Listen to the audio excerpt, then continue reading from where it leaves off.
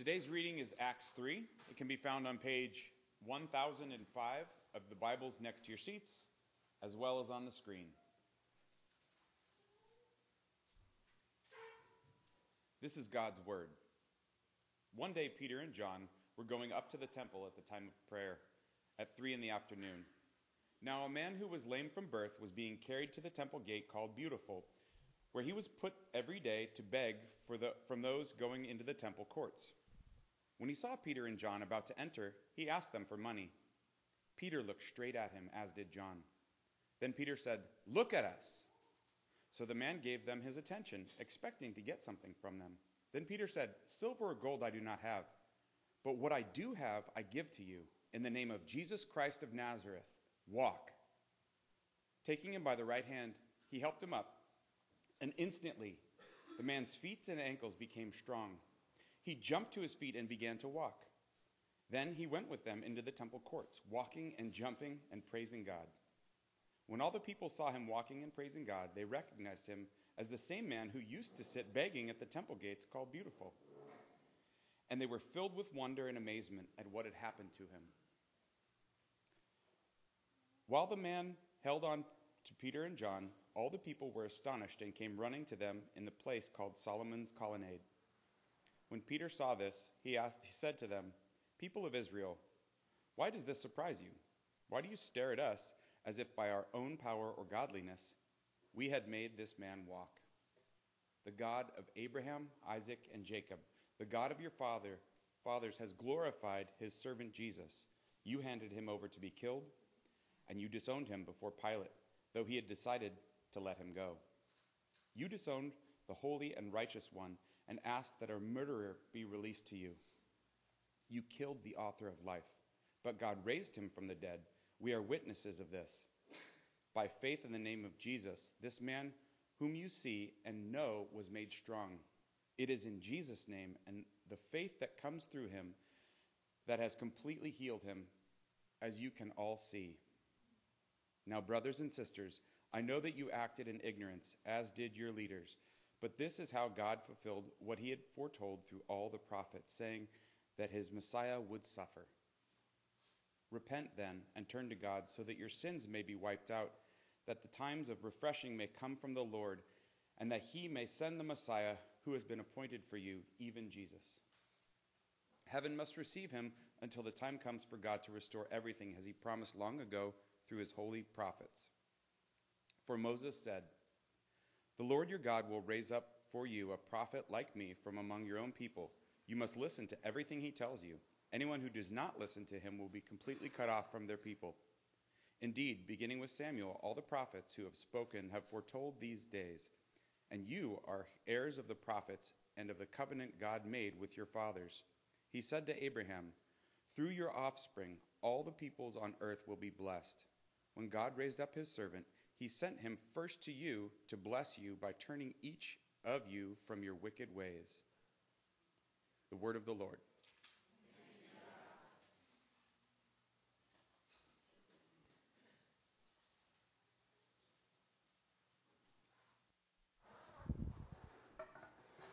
I'm going to begin with prayer. I invite you to bow your heads.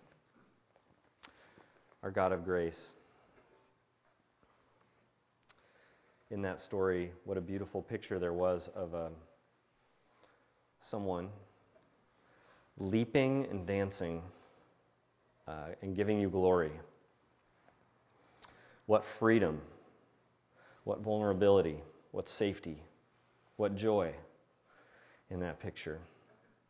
And it seems that there isn't a heart in this room or in this world that doesn't long for something like that. So as we come into this space with all of our stories and with the depth of experience and emotions that we bring, we pray that you would meet us in such a way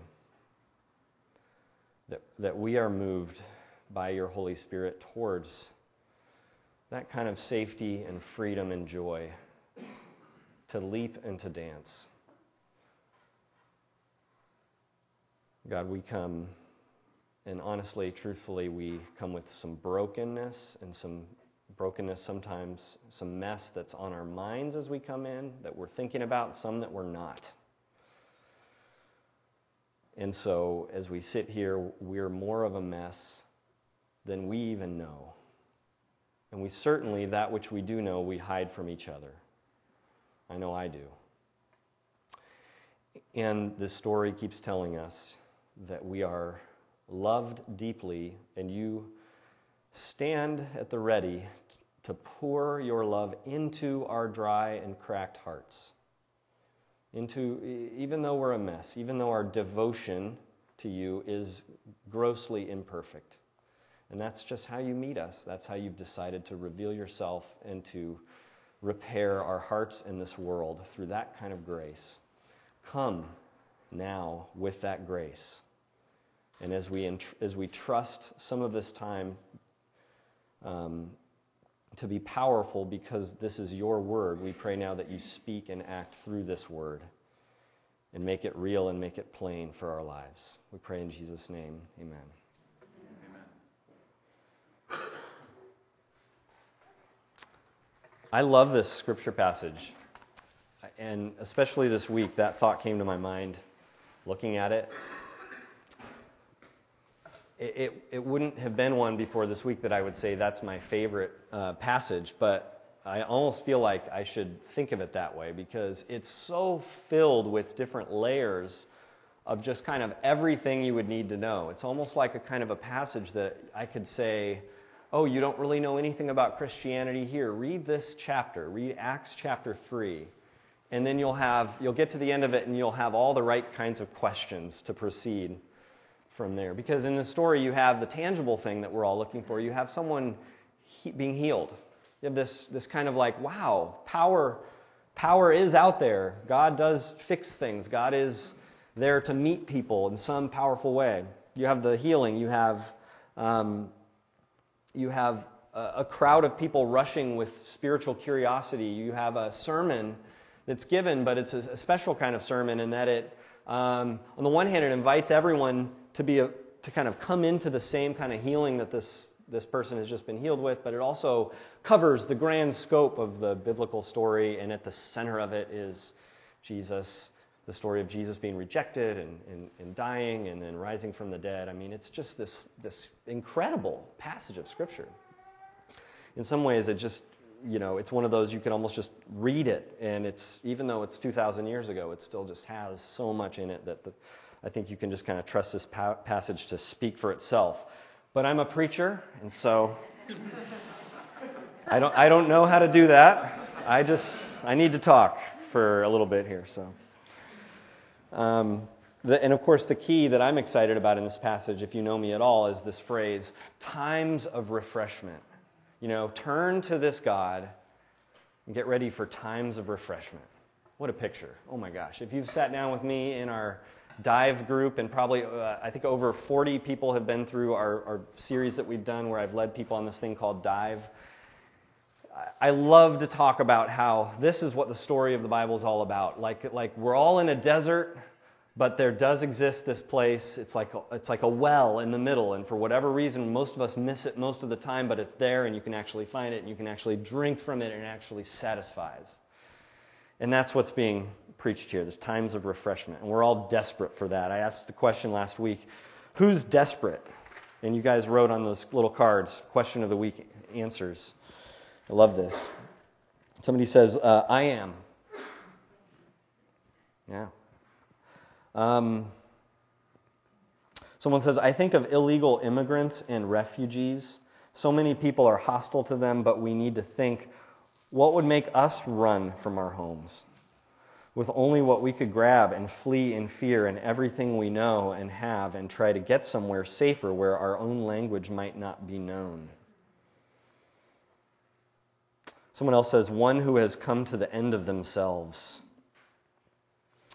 Someone else, and you can guess maybe what age bracket this comes from, someone says, I am desperate to have candy, to go to the fair, to go to the bathroom. Real answers from City Life Church.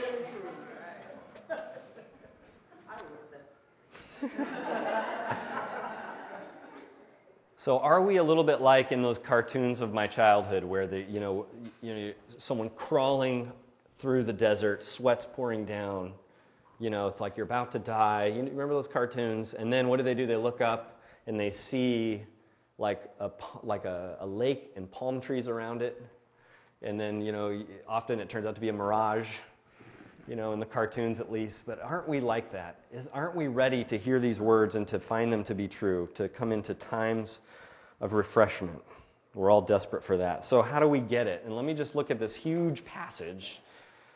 Someday I think I'll do a sermon series of 6 weeks on this one chapter. But today let's just look at the whole thing and say, how do we get to those times of refreshments? And I would say this passage gives us 3 clues of how we get the gospel of refreshment into our life. And they are that we need to be surprised, we need to be implicated, and we need to be invited. We see that in all. I'm always fascinated with surprise, and there is so much surprise of this crowd that's rushing towards Peter.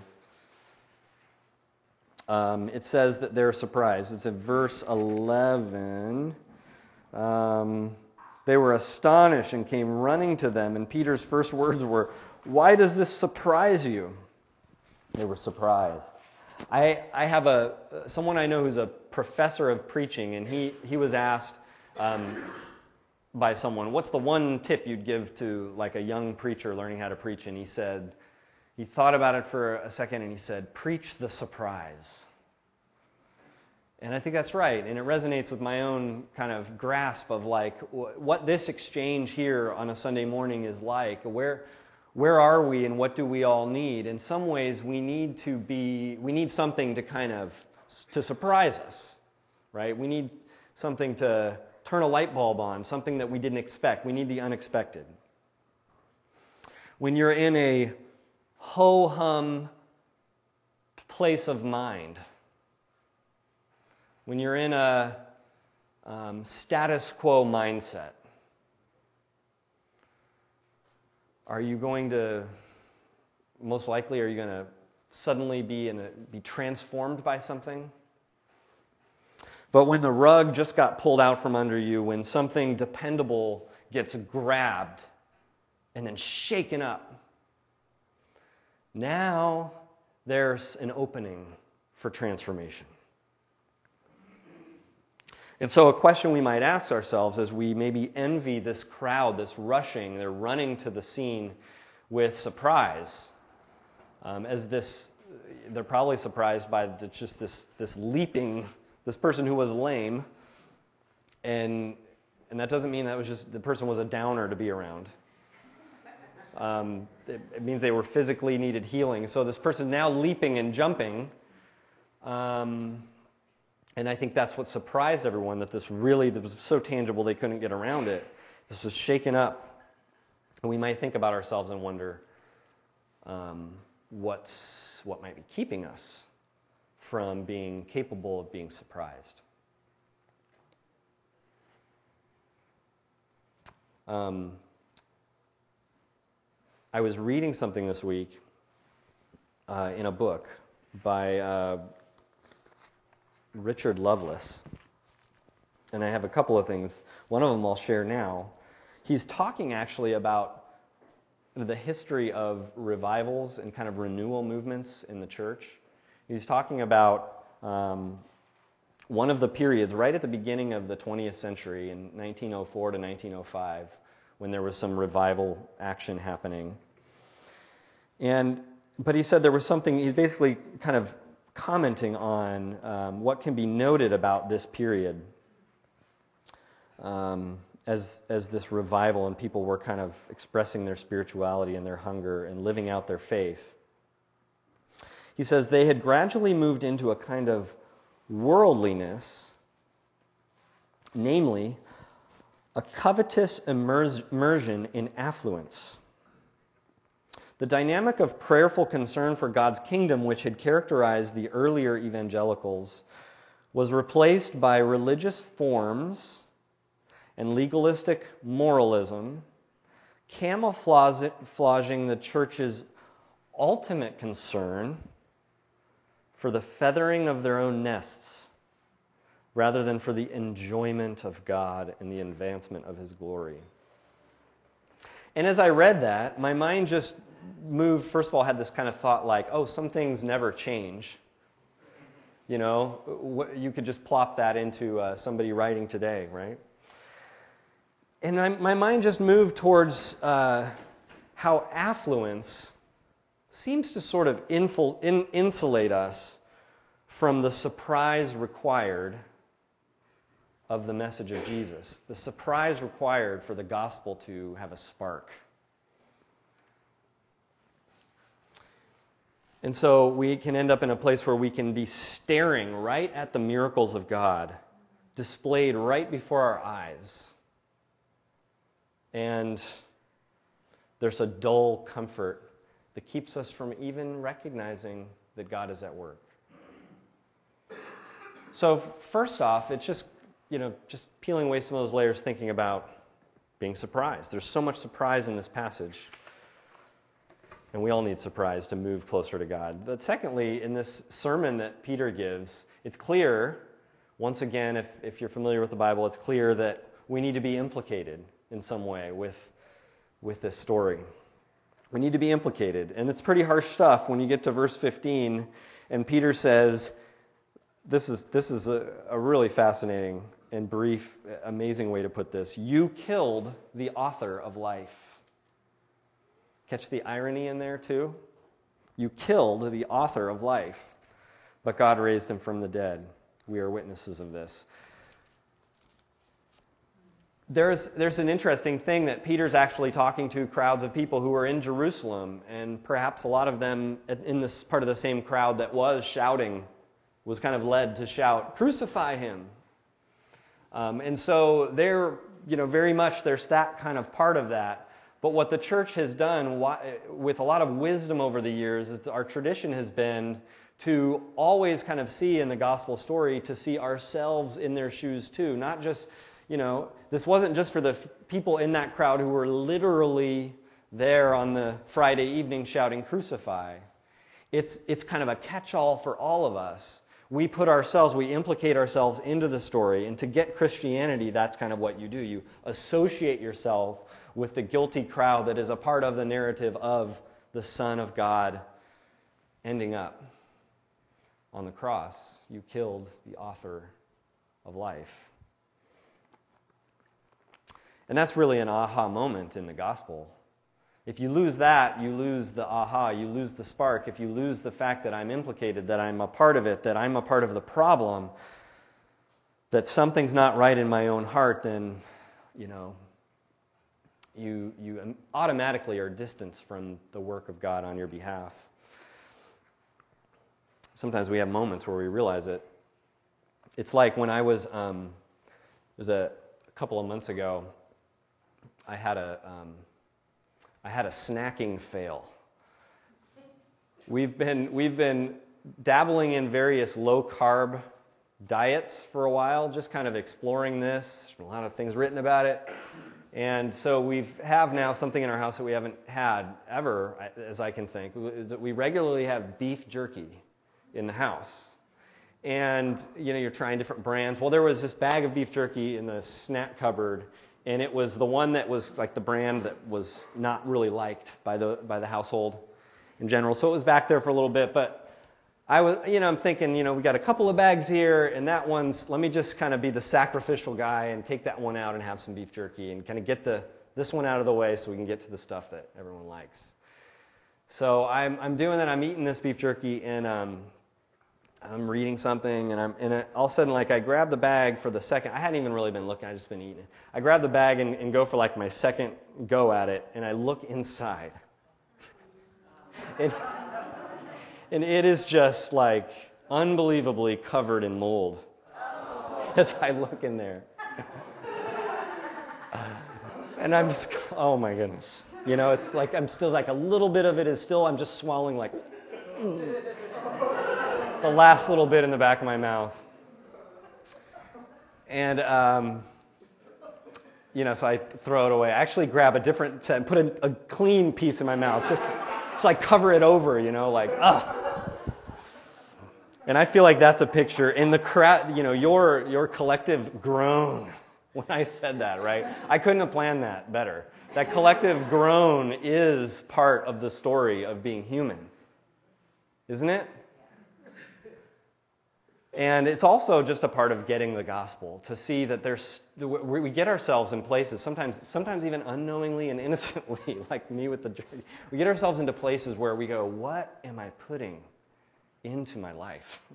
What am I grabbing and what am I nourishing myself with? And those are actually good realizations to have. They're hard to have. Our pride doesn't often let us share them with others, but they are good places to stop and wonder. One of the people who is really courageous and brilliant in willing to depict the state of his heart without God's help is Henry Nouwen. And I want to just read something he says as he reflects on himself. He says, "The farther I run away from the place where God dwells, the less I am able to hear the voice that calls me the beloved. And the less I hear that voice, the more entangled I become in the manipulations and power games of the world." He goes a little layer deeper. He says, it goes a little something like this. "I am not so sure anymore that I have a safe home, and I observe other people who seem to be better off than I. I wonder how I can get to where they are. I try hard to please, to achieve success, and to be recognized. When I fail, I feel jealous or resentful of these others. When I succeed, I worry that others will be jealous or resentful of me. I become suspicious or defensive and increasingly afraid." Sorry, I looked up and I lost my place. Rookie mistake. Okay. "I become suspicious or defensive and increasingly afraid that I won't get what I so much desire or will lose what I already have. Caught in this tangle of needs and wants, I no longer know my own motivations. I feel victimized by my surroundings and distrustful of what others are doing or saying. Always on my guard, I lose my inner freedom and I start dividing the world into those who are for me and those who are against me. I wonder if anyone really cares. I start looking for validations of my distrust. And wherever I go, I see them and I say, no one can be trusted. And then I wonder whether anyone really loved me. The world around me becomes dark. My heart grows heavy. My body is filled with sorrows. My life loses meaning. I have become a lost soul."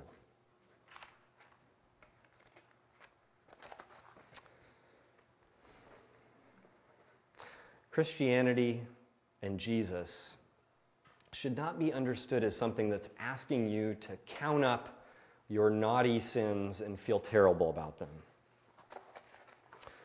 It is asking you, though, to be honest about the condition of your heart. And if you can be honest about that, and if you can be honest about how you can see in yourself a really true and deep thirst, then you can be appropriately unsatisfied with where you stand and desire to be leaping and jumping and finding times of refreshment. Blaise Pascal, there's a quote by him in your worship guide where he reflects on kind of how humanity's heart works. And he says, "What else does this craving and this helplessness proclaim but that there was once in man a true happiness, of which all that now remains is the empty print and trace. This he tries in vain to fill with everything around him, seeking in things that are not there the help he cannot find in those that are. Though none can help, since this infinite abyss can be filled only with an infinite and immutable object." In other words, by God himself. Blaise Pascal. Surprised, implicated, and last invited. In order to get the gospel, you have to experience God's invitation in verse 19 of chapter 3. We see that invitation so fabulously spoken. Repent then and turn to God so that your sins may be wiped out, that times of refreshing may come from the Lord. I picture this rushing crowd not like a group of paparazzi or gawking rubberneckers coming to see the next trick. But I picture this crowd, if I really enter into this story and begin to get curious about why is there this rushing crowd, I picture them as ones that are carrying, each of them in their own hearts, an issue of healing in their own lives. And as I like to imagine this crowd, I like to imagine that's why they're running. That's why they're rushing to Jesus. Because each of them is taking with them healing in their own self or in the world around them. And they're seeking times of refreshment.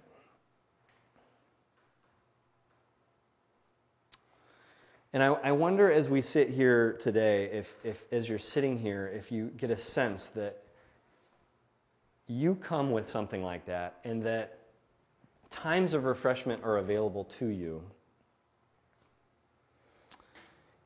But more importantly, that God today, now, and you being here as a part of this, that God is moving towards you with an invitation. That God is actually tugging on you, getting involved in your life in real ways. Even right now, God is speaking to you in a way that He really is hoping that you'll hear this invitation. That if you're surprised enough and have some sense of you've eaten the beef jerky, you have some sense of being implicated, that you sit here, that He's ready and He's pulling and He's saying, please, please, this is for you.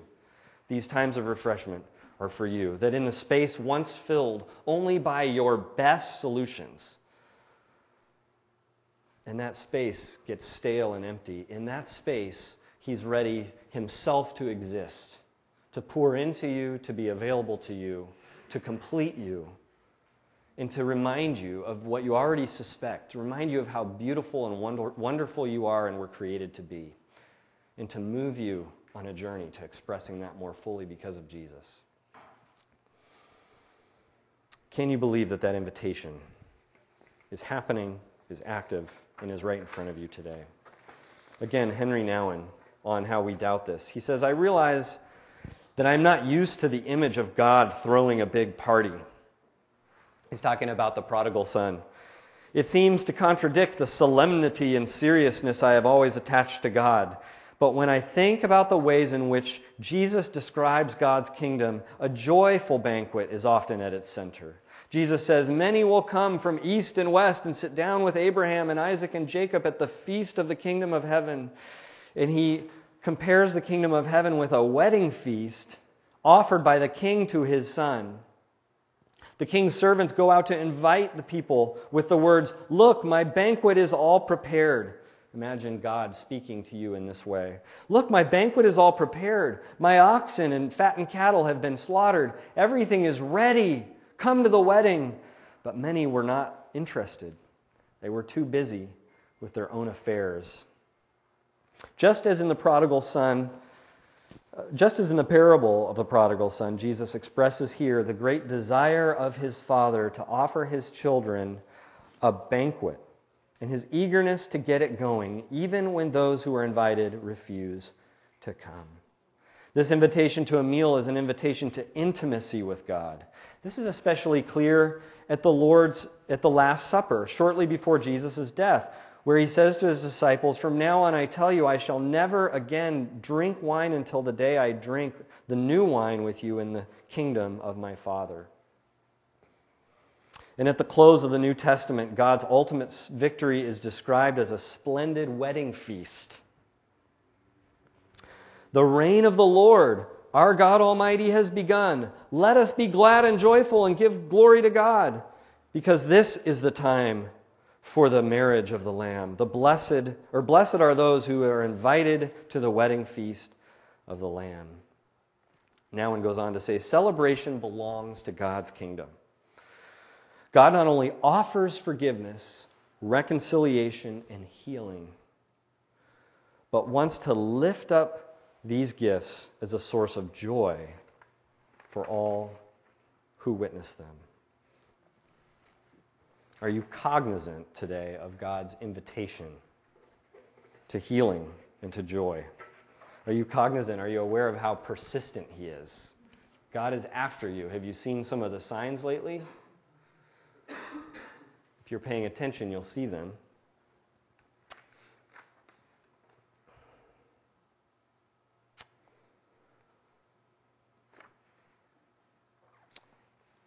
I have one more thing I wanted to share. I want to make sure I have the right thing in front of me.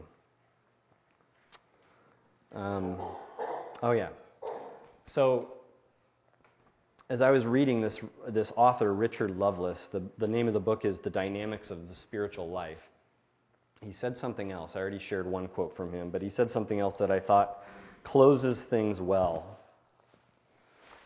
As he talks about those who finally grasp and it kind of clicks, the experience of the gospel, of God's love. And he describes kind of some of the ways that the ancient revival preacher Jonathan Edwards described kind of those who it seems to really click in. Because Jonathan Edwards was puzzled by how much fake religiosity there was in the revival. So he kind of made a study of like trying to spot the fake versus the real. So this is kind of a summary of what Jonathan Edwards says about the real experience of once the invitation of God's grace, it clicks. He says that what you find is that there is an appreciation of God's worth and grandeur divorced from self-interest. Such experiences create humility in the person rather than pride, and they issue in the creation of a new spirit of meekness. They issue in the creation of a new spirit of meekness, gentleness, forgiveness, and mercy. They leave the person hungering and thirsting after righteousness instead of satisfied with self-congratulation. Most important, their end result is the performance of mercy and justice. That's a picture of the end result of those who find refreshment, times of refreshment through Jesus, the risen Lord. Let's pray and let's ask that we might find it. Our God of grace, some of us are probably in different ways already intrigued in having an experience of you making your way into some of the cracks of our hearts. Perhaps some of us came already this morning with a sense of the times of refreshment, already from how you have been at work in the weeks, days, or months prior to today. And some of us maybe are just barely beginning to be curious about it. And all of that is just how things work and how we are. And so we ask that your Holy Spirit would move all of us in the direction of knowing just how incredibly good you are, how available your grace is, and how we can trust freely entering in. And we can be brave enough to be vulnerable. Because the refreshment and the healing and the renewal that's available is more than worth it. We pray this in Jesus' name. Amen.